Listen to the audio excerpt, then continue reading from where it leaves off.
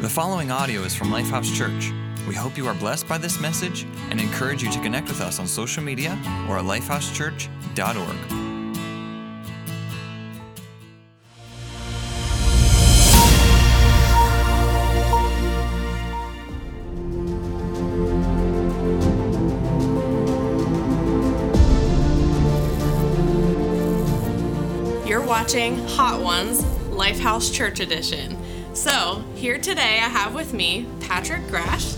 That's right. He is the lead pastor of Lifehouse Church, but also the leader of the Lifehouse Network, which plants churches all over the world. He is a husband and a father who successfully raised 3 girls and then decided to start all over again with 3 boys later. But he's also known as our running pastor, whose tales of hospitalization after marathons are legendary. So welcome, Patrick. That's right. So first of all, do you know what you're getting yourself into today? No, and to be honest, when I heard the title like Hot Ones, I felt really awkward, so I just want to make this really clear. We are not suggesting that we're the Hot Ones. I'm pretty sure this has something with a show called The Hot Ones. Am I right? Like, that's all I know. Yes, you haven't seen it. You have no idea what you're getting into. Okay. Generally, I think this is a bad idea. Yeah, probably. But here we are. Probably. All right, so it is a show where I will be asking you a series of progressively more intense questions as we eat progressively more intense flavored wings. Okay? And the milk is here in case you're less of a man than I am. Totally kidding. I'm absolutely gonna need this milk. Put this no, I knew. If I said that, you were gonna do that. You're gonna need it. I'm gonna need it. Absolutely. How are you feeling? How do you think that you're gonna handle the heat? Do you like spicy food? I mean, I'll go a little bit spicy. I'm a little nervous. I mean, I realize that you guys don't know the in depth, but like I'm missing portions of my intestine, and so this is likely to end badly. Probably. I'm actually really nervous what's going to end up on camera. Are you ready for the first sauce and the first let's question? do it. I've been told that the Scoville scale on this is 450. I don't know what that means. I don't know what 450 out of what. Yeah, I've heard that some really hot things are like 2 million. So this is not too bad. So basically, a kindergarten child should be able to handle this no problem. You say that? No. All right, so that is your first wing on your right there. Okay, so we're just diving in. Take a bite. Okay. We're going to see how it goes. Honestly. Ah. No, I mean, okay. A small infant could handle this. All right, so question number 1. Ready? Mm-hmm. Tell us a time where either growing up or earlier in your life where you found yourself in a tough situation that you could not handle the pressure. The first one that jumps to my mind, so I went to school in Rhode Island, in undergrad. There's a school in Rhode Island, not far from an easy drive to the beach. And so a few of my classmates and I would go to the beach and surf. Heard that there was a hurricane coming into town, or coming to Rhode Island. Boy. And so what I heard was that the best surf is a few days before a hurricane hits. So I thought, but I missed it by a couple days. So this was like, it was coming like the next morning. Mm-hmm. And so me and one buddy drove out to the beach, and I was the only guy surfing. I decided I was going to surf that afternoon. And I spent hours getting pummeled by waves. By the time I got the energy to go in, I turned around and a massive wave just crushed me, to the point where I was spinning underwater and I couldn't tell which way was up. I clearly couldn't handle the pressure. I got beat up, and I will tell you, shockingly, I survived. I made it out. But I came out of the water with my tail between my legs. I mean, I learned that day it's a bad idea to go try to surf in a hurricane. You don't say. Yeah. So I didn't handle the pressure. That sounds horrifying. I'm terrified of drowning, so that sounds absolutely horrifying. This is actually a local business shout out. This is from Jay's Diner in Hagerstown, so that's like a little shout out there. I also heard that these wings are from Turtles in Hagerstown as well, so we got a couple local business shout outs I like here. the product placement in this sermon. It's like, we're just trying to be for our city all year long, you know what I mean? Mm-hmm. All right, so that is the second sauce, okay, and ready? this Scoville scale is 30,000. So we went from 450 to 30,000. 30,000. I mean, you couldn't go to like 3,000. No, we You jumped. go to 30,000. You ready? I'm scared. All right, let's do it. You're taking like humongous bites. I'm being cautious. I think just own it. Did she not put it on mine? I guess you're just a champ. Oh, it is kind of hot. The second round. You're like, oh, there it is. Got a little burn there. So in that first example, you were kind of really only affecting yourself, right? So as now we're in the next level of heat, we're going to get a little personal here, okay? So as a family guy, a lot of responsibility, 6 kids nonetheless. Has there ever been a situation where you've second-guessed yourself on a decision that you made simply because that decision would affect other people, especially when it comes to your family? Yeah, boy, good question, especially thinking about it while my mouth is a little bit on fire here. Very quickly, I think of our road trip across the country. So our family took this road trip across the country a few years ago, and I would just say right off the bat, I second-guessed the whole idea of getting in a car with 6 kids. Our youngest was an infant at the time, and just right off the bat, you second-guess that. Like, this is probably not a good idea to drive 7,500 miles in a minivan with the carrier thing on the top. Oh my God. Which means it drives like a sailboat. Mm-hmm. So, you're going through Kansas and then storms are blowing and it's just ridiculous. But if that wasn't a bad enough idea to second guess that, thinking about just my family, was one point we went up to the highest, I don't know what you call it, the highest navigable road in the continental U.S., meaning it's a maintained road. It's actually well over 12,000 feet. Mm-hmm. And as we're driving it up it, Laura is white as a ghost. I'm white knuckling the steering wheel. And literally as we're approaching, it was like 11,000 feet, we're like, this is a bad idea. Mm-hmm. And serious note, thank God we turned around because our youngest one, Caleb, who was literally not even a month old, started getting altitude sickness. Oh my goodness. I was like horrified. Okay. No. So, of course, as I'm driving this, I'm second guessing every decision I've ever made in my life. But okay, let me shift gears real quick on a similar but more serious note, because recognizing not just as a husband, as a dad, but also as a pastor, I'd say, we've gone through a couple of years, really intense stuff. Mm-hmm. As we went into the pandemic, I had so many moments when I met with our leadership team, and I'm like, I don't know what to do here. Yeah.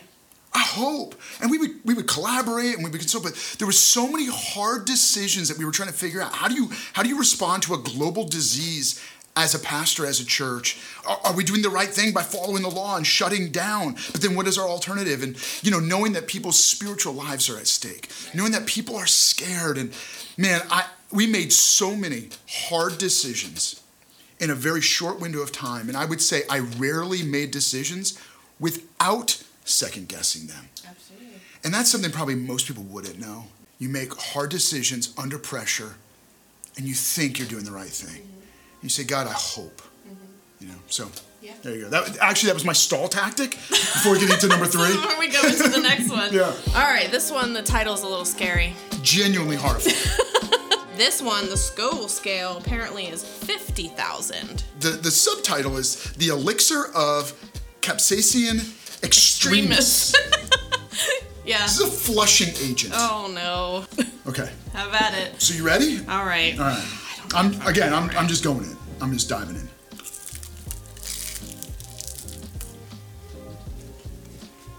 Are you regretting it? I'm regretting it now.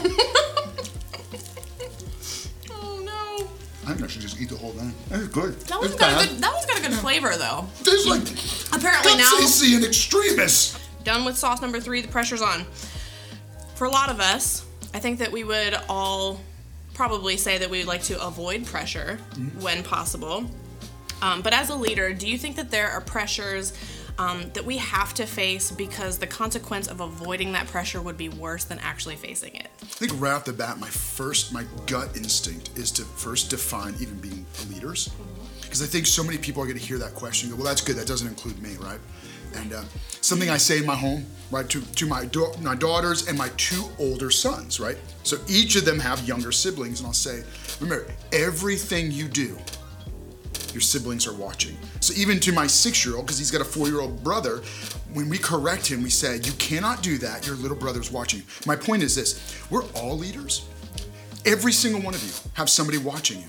There's none of you that are exempt from doing something that doesn't have somebody watching you, which then means, so now the question is kind of like times when you have to put aside your own safety, meaning what feels safe or what feels comfortable because it's for the betterment of others. You have to do what's right, or you have to step into something that's uncomfortable. And I would say, one, that's leadership. Just thinking off the top of my head, leadership is a willingness to go first in courage because it's the right thing to do. That's leadership. So how many of us, we have to be willing to go first? Others are smarter, others are more skilled, others are more capable, but we're willing to go first. And immediately I think about, many years ago with 9/11, right? You have these firefighters and first responders who rushed in when everyone else is rushing out. And I think the question then is this idea of when the pressure is on, when it's a dangerous or difficult situation, who's rushing in when everyone else is running away? Right. And for you and I, there's this challenge. Are we willing to rush in when others are rushing out? And then why? So in that sense, you think about 9/11, you think about our law enforcement, you think about our soldiers, people that are willing to put their lives on the line, even to the extent that it may cost them their life, because they counted the cost and they said, the cause or what is at stake is more important than my own well-being. So they're willing to put their life on the line for freedom, for the well-being and the safety of others. So now let's make that personal. Do I have a deep enough purpose? Do I understand my cause of life enough that I'm willing to run in when others are running away? And I'm willing to stand up when others are standing down. Courage is not the absence of fear, but the judgment that there is something more important than my fears. Yeah, that's powerful. Good. Yeah, it's good. All right, how are you feeling? Yeah, let's do it. You feeling good? All right, my lips are tingling. Yeah, it's tingly. No. I may pass out, but All right, this one is from the Hot Ones show. Okay, this one's called Da Bomb. Yeah, okay? It says beyond insanity. Oh my gosh. Okay, the Scoville scale on this one. Ready? So we've done 30,000, 50,000. Ready? It is 119,700. One of the ingredients is something nuclear. Oh, great. I think we're gonna literally explode. We'll see how it goes. All right, you ready? I mean, that's just dive a lot. in. That's a lot on there. Okay. Let's just go for it. Oh gosh.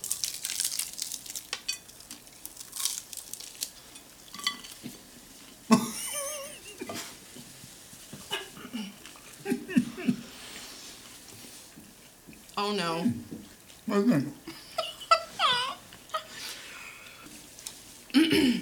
I'm going for the milk. I don't even care. No, don't. That's all right. I'm not going to do it. Hello, darkness, my old friend. See, you're crying. I'm crying too. No, my eyes are sweating. Come on. You gotta just drink the milk. I can handle my mouth feeling like it's being stabbed with a million little needles. All right. You have a question? Okay.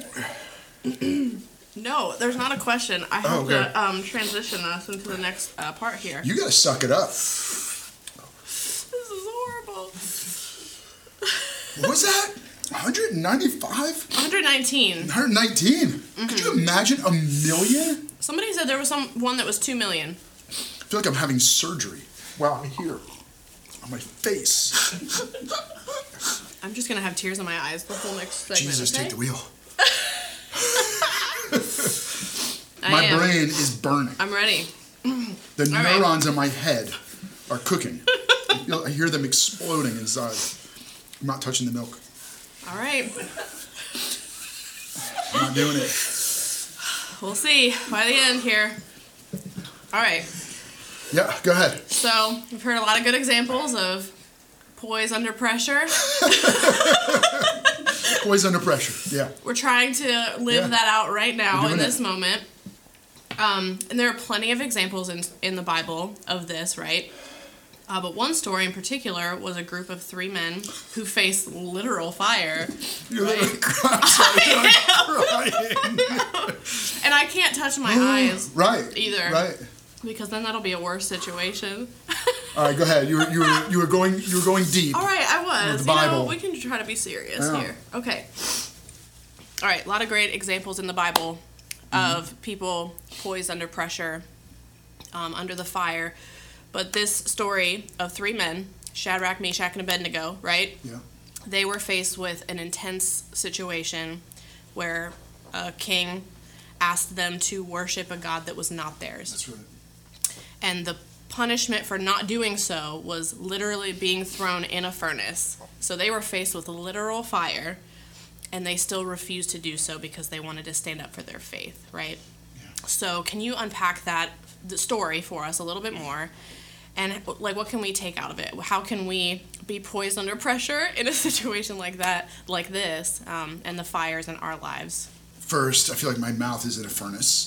I wonder what the scale of that was. Yeah.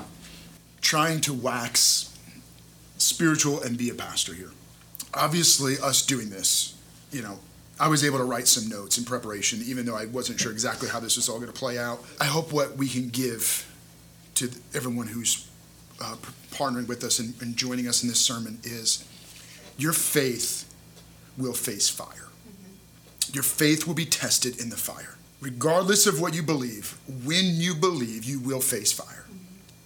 And so then the key then is, what lessons can we learn from the fire when we're facing fire? And then how do you develop courage in the fire? And so I think that's the first thing I want to give you. And so I'll kind of unpack that story a little bit more. But first thing I want to give everyone who's joining us and you're partnering with us, you're laughing at our expense. Thank you for that. But it is this: courage in the fire is staying true to God. So let me give a little bit more context to this story about, the Shadrach, Meshach, and Abednego getting thrown in the fiery furnace. First, we're talking about an Old Testament story. So this is before the time of Jesus. So this is before Christmas, before Easter, before Jesus' death and resurrection, right? So we're going back to an ancient time, actually about 600 years before the time of Jesus. The story is about how God chose a nation, and he was revealing himself through a nation. And he has this chosen nation that he's revealing his story, his character through. The nation of Israel got divided into two nations, the nation of Israel, which got conquered by the Assyrians in 722 BC. Remember BC, right? So we're counting down. And then you have the nation of Judah, who got conquered by the Babylonians in 586 BC. So this is only a few years after this. So what I mean by conquered is literally the nation of Babylon came and took the people of Judah captive, dragged them off to Babylon. So among those captives was Daniel, Hananiah, Mishael, and Azariah, who that's how they're known in their homeland. When they get dragged into exile, the Babylonians change their names. You have Hananiah, who when he gets to Babylon, they change his name. His name, Hananiah, means Yahweh has shown grace. Wow. Isn't that beautiful? Yeah. Man, back in ancient times, their names really meant something. And so here's this guy, Hananiah. His name is his story. God shows grace. Well, the Babylonians changed all their names, and so they changed his name to Shadrach, which means command of Aku. They changed it to represent a god, the gods of their world, of their beliefs. So it's a pagan god. It was the moon god, and Aku, and so his name got changed from Yahweh shows grace to this guy's the command of Aku. Mishael, who his name means who is what God is. A little bit of chest beating, right? Like, who is what God is? The Babylonians changed his name to Meshach, which is who is what Aku is. Right. Azariah, Yahweh has helped. Think about a name like that. Dragged off into exile, conquered. God has helped me. Where's God? And not only that, but then they change his name to Abednego, which means servant of Nebo, servant of the pagan gods. And the reason I took the time to unpack those names is when you hear the story, you just think Shadrach, Meshach, and Abednego. No, here are three guys, Hananiah, Mishael, and Azariah, who were exiled, taken captive, names changed, forced to live a Babylonian life. Now, in case you need a little more insight, fast forward to the end of the Bible. The last book of the Bible is called Revelation. And when John the Revelator is trying to help people understand how bad things are going to get in the end times, he uses the concept of the Great Babylon. meaning the Antichrist, and wickedness will get so bad that it'll be like ancient Babylon. So they were living in like the worst possible time of absolute evil. And here's these three guys who are brought in. And then to add insult to injury, King Nebuchadnezzar says, not only are you guys going to have your names changed, be forced to live under our culture, our wickedness, but he erects this giant statue kind of in homage to Nebo, the god. And then all the people is taken from all these other cultures, right? So you're talking about a multicultural Babylon. So I think of a major city today with people from all over the world, all different religions. He brings them all in, and the one thing they have to do as a great expression of loyalty to King Nebuchadnezzar is to bow in worship to this statue, in worship to Nebo. Everybody. Think about it. You have all these exiles from Israel, Judah. You have all these exiles from all different parts of the world. And as the trumpet sounds, as the music kicks in, every forehead hits the ground, except three. Wow. So let's read a little bit here. As you get, it says, therefore, as soon as they heard the sound of the horn, the flute, the zither, the lyre, harp, and all kinds of music, all the nations and peoples of every language fell down and worshipped the image of the gold that King Nebuchadnezzar had set up. What words I really want to pull out of that's important for you to hear is all the nations and peoples of every language fell down and worshipped. There are moments in our life when the music will kick in and everyone around us bows to the gods of this age. Right. And there's this pressure of conformity and compliance that we bow to. You don't give it a second's thought, you just bow. Everyone else is doing it, and we just yield. Almost all of the Jews did that, except three. So let me challenge and remind you that not only will your faith be tested, but courage is staying true to God. And staying true to God means that I believe that God is worthy of my utmost loyalty. Listen to me. In this moment, what Nebuchadnezzar was doing was he was demanding absolute loyalty. You can worship whoever you want. You can believe whatever you want to believe. You can have your truth so long as it submits under your devotion to Babylon. So long as it submits under your willingness to bow to Nebo. Even today, fast forward 2,600 years, we live in a culture where there is the pressure. You can believe whatever you want to believe as long as it stays between your ears and behind your eyes. As long as it bows to the gods of this age. As long as it stays quiet and you still bow. And what King Nebuchadnezzar was doing is he was demanding loyalty under. Courage is saying that I have one true loyalty, and it's not to King Nebuchadnezzar, and it's not to the statue to Nebo. I will bow to no one. I will not bow my devotion to God to anyone or anything. So let's keep going here. Obviously, this isn't just about worship. This is about rebellion. This is the early rebels of the American Revolution thumbing their nose at the redcoats. This is a revolution against the nation.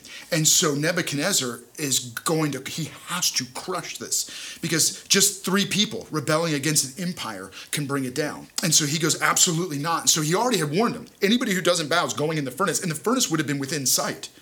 It's kind of like having armed guards right there just waiting to take anybody's life who doesn't, immediately submit. And so they bring these guys in. Wow, I just got a nice little second wave of the devil bomb.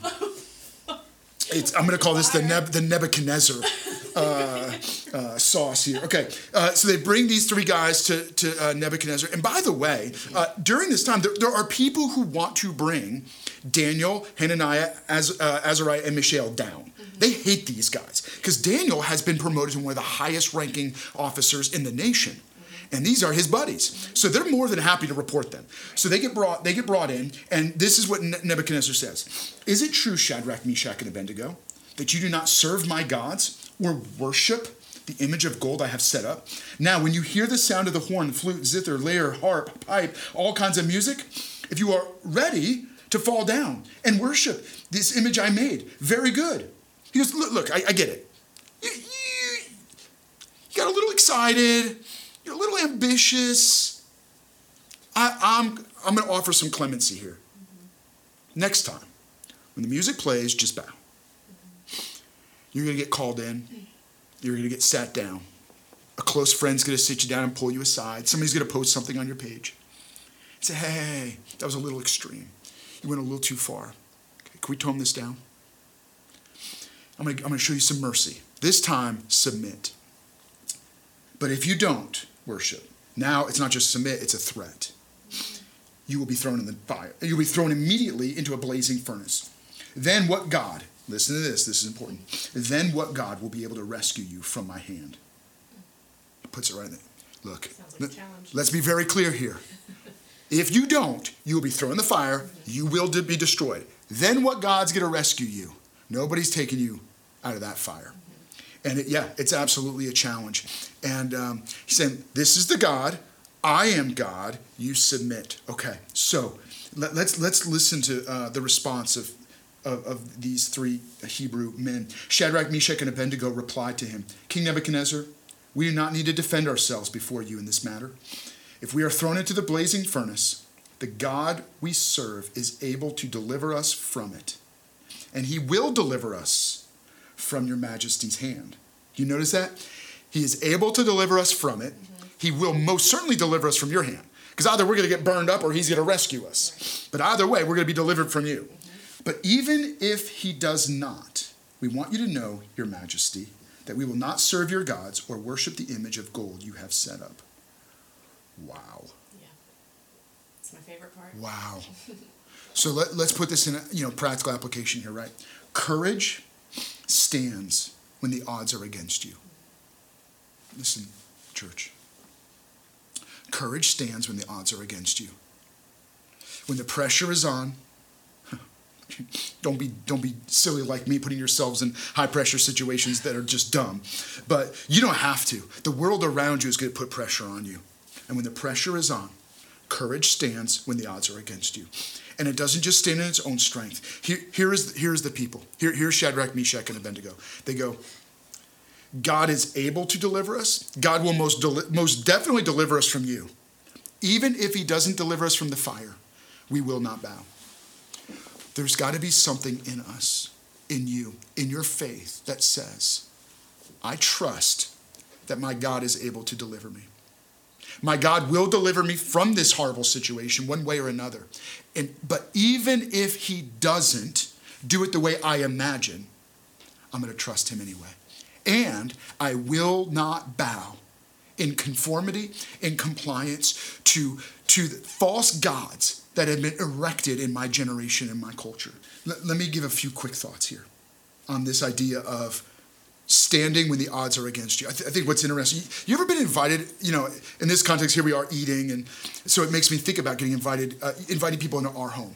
If I invite people over my home, they're my guests. But also when they're in my home, it's my rules. Right? Like you go into somebody's home, you say like, hey, do I take off my shoes? Do I not? Right? So if you come in my home, most of the time we want shoes off. People will ask, and sometimes if we're just going through the house and going to the backyard, fine. But by and large, we take our shoes off. But in my house, my rules. Most of us think that Christianity is the house of our nation. I mean, America is a Christian nation, and it's not, right? Like, you've heard this before, right? Like, so we think we get to set the rules. We don't. No. When you're a guest in someone else's house, it's their rules. And I think that's the challenge, right? Right off the bat, what you quickly discover is Shadrach, Meshach, and Abednego understand. I'm in someone else's home. Their rules. And the rules of Babylon are you don't bow, you get thrown in the fire. And they say, we understand that we're guests in this home, but I have convictions that go deeper than the house rules. Let me be very clear. You and I are guests in this world. This world is not our home. You're not home yet.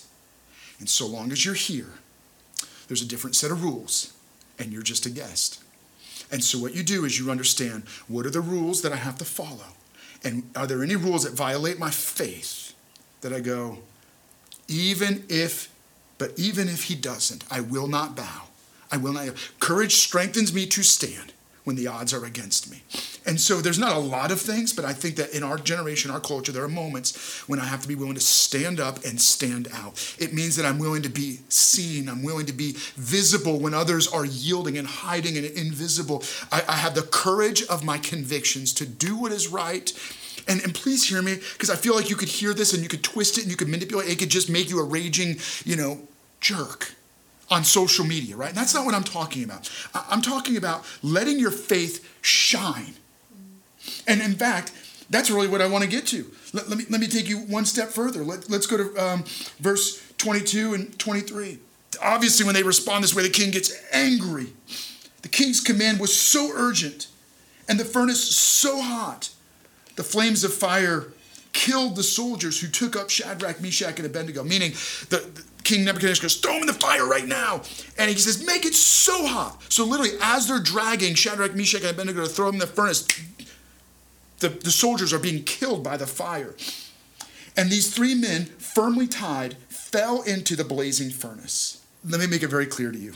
Shadrach, Meshach, and Abednego, because you can misunderstand this story, and you can think that this story is about how God gives you the courage to endure the fire. And that the point of this story of Shadrach, Meshach, and Abednego is God will be with you. God will bring you through the fire. Yay! And in this moment, the real point of the story is that these guys are willing to face the fire even if God doesn't rescue them from the fire. How? I like this. Courage burns like a fire. Courage burns with fire in you, so you don't fear the fire around you. Come on. Come on. Let's put that in context. These guys weren't afraid of the fire because they were the fire. Yeah. What are you going to do? Throw us in the fire? Why? We've got a fire burning in us. Fire's not afraid of fire. Listen to me. When you've got a fire in you, you don't fear the fire. This doesn't just preach good. This is how Christians live boldly and courageously. When you believe in Jesus by faith, God's Spirit lives in your spirit. And John the Baptist, when he was speaking about the coming Messiah, he said, I baptize with water, the Messiah will come. He will baptize with the Spirit and with fire. Meaning, when you believe in Jesus by faith, you receive God's Spirit and he baptizes you with fire. What does fire do? It purifies, it refines, and it lives inside of you as a burning fire. God is referred to as a consuming fire. When God is in you, you have fire in you. You don't fear the fire. Now, what does that do, right? What it does is it allows people like Shadrach, Meshach, and Abednego, the fire in them is light. They were willing to be a light in darkness. The fire in them burned, right? It consumed darkness. And they said, fine, throw us in the fire. We will not bow. At some point, the fire of God in you, the Holy Spirit of God in you, you don't have to fear the fire. You are the fire. Come on, church. Listen to me. We don't fear the fire. We are the fire, and we have the fire. And if you've been through the fire of faith, God is refining you, he's purifying you, and he's filling your life with a bold fire from heaven so that you have the courage to be a bright light, courage to be a witness, courage to live boldly your faith in Jesus Christ. I don't know if I'm excited or if my mouth is on fire. Both. I need to pause. Now, let me give you one more piece.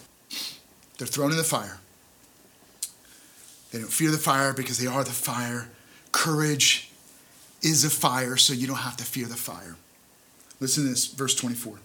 Then King Nebuchadnezzar leapt up to his feet in amazement and asked his advisors, weren't there 3 men that we tied up and threw into the fire? They replied, certainly, your majesty. He said, look, I see 4 men walking around in the fire, unbound and unharmed. And the 4th looks like the son of the gods. Nebuchadnezzar then approached the opening of the blazing furnace and shouted, Shadrach, Meshach, Abednego, listen to this, servants of the Most High God, come out, come here. A couple things about this. First, their life, the fire in them, burned brighter than the fire around them so that they were able to be bright lights of the witness to the light of God. They shined the love of God. They weren't angry.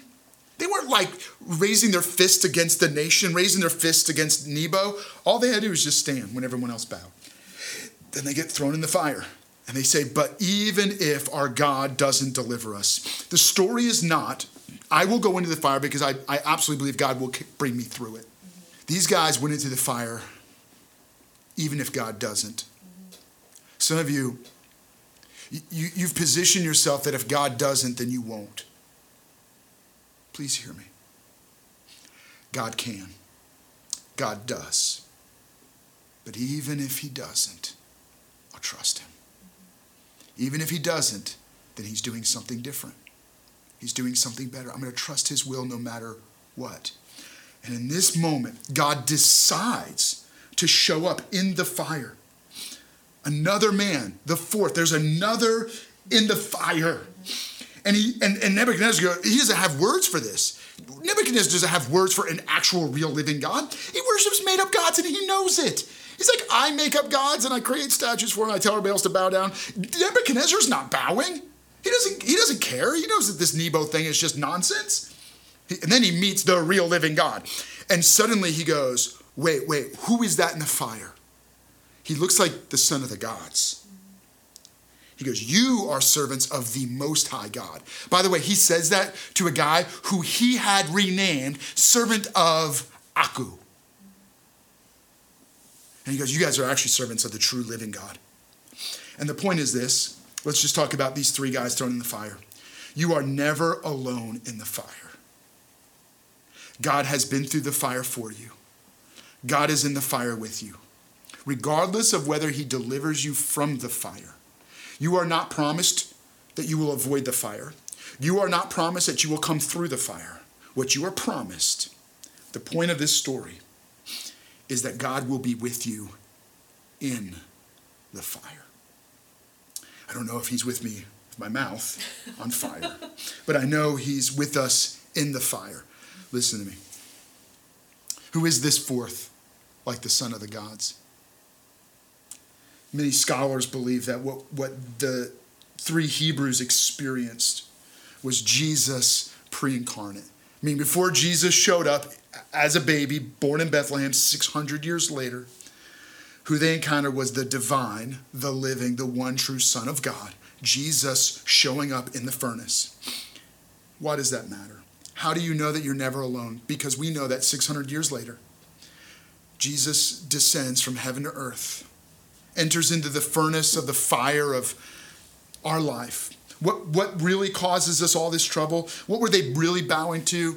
It's this problem, this curse that lives inside of every one of us, sin. Sin separates us from relationship with God and doesn't just set us on a life course toward, frustration, ruin, and destruction, but toward a forever in the fire. Right? What a horrible thought.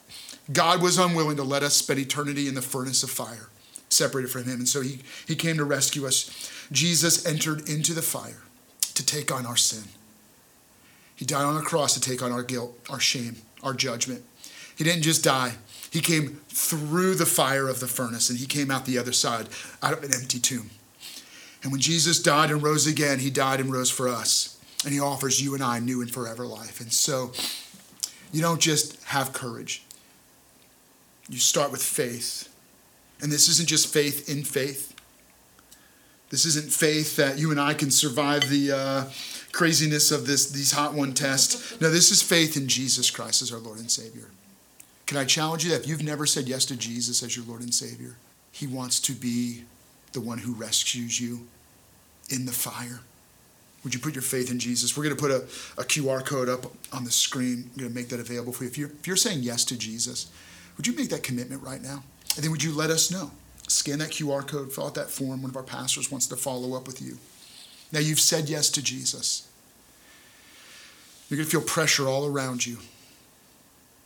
And the pressure, don't be like me in a hurricane, getting tossed around and then just, getting beat up and running out of the water with your tail between your legs. You endure pressure, recognize that there's something more important. You're a leader to those around you. And most importantly, your faith will be tested. Courage gives you a devotion to the one true God. Courage gives you the strength to stand against all odds. Courage is a fire that burns, so you're not afraid of the fire. And courage gives you that understanding to recognize that I'm never alone in the fire. I want to challenge you and encourage you. Can I take a moment right now? I'm just going to pray over you. And let's believe that as I'm praying that God is going to meet each of us with supernatural courage. That God's going to put a fire inside of every one of you that burns brighter than the fire around you. Jesus, what we need is you. Thank you for entering the fire of the furnace of sin, of death, of eternal judgment. Thank you for rescuing us and giving us new and forever life so we don't ever have to face an eternal fire. Thank you that your spirit becomes fire in us, blazing bright with the light of love. Yes, God, of love. Now fill us with that fire to be a bold witness for you. Fill us with the kind of love that burns and shines brightly so that we could be the brightest possible example of your love and of your light. God, for individuals right now that are walking through a fiery situation, would you remind them that they are never alone, that you're with them. And because you're with them, they're going to make it through. In Jesus' name, amen. Thank you for listening to audio from Lifehouse Church. We believe that through Christ, life change happens here. So we invite you to connect with us further by visiting lifehousechurch.org.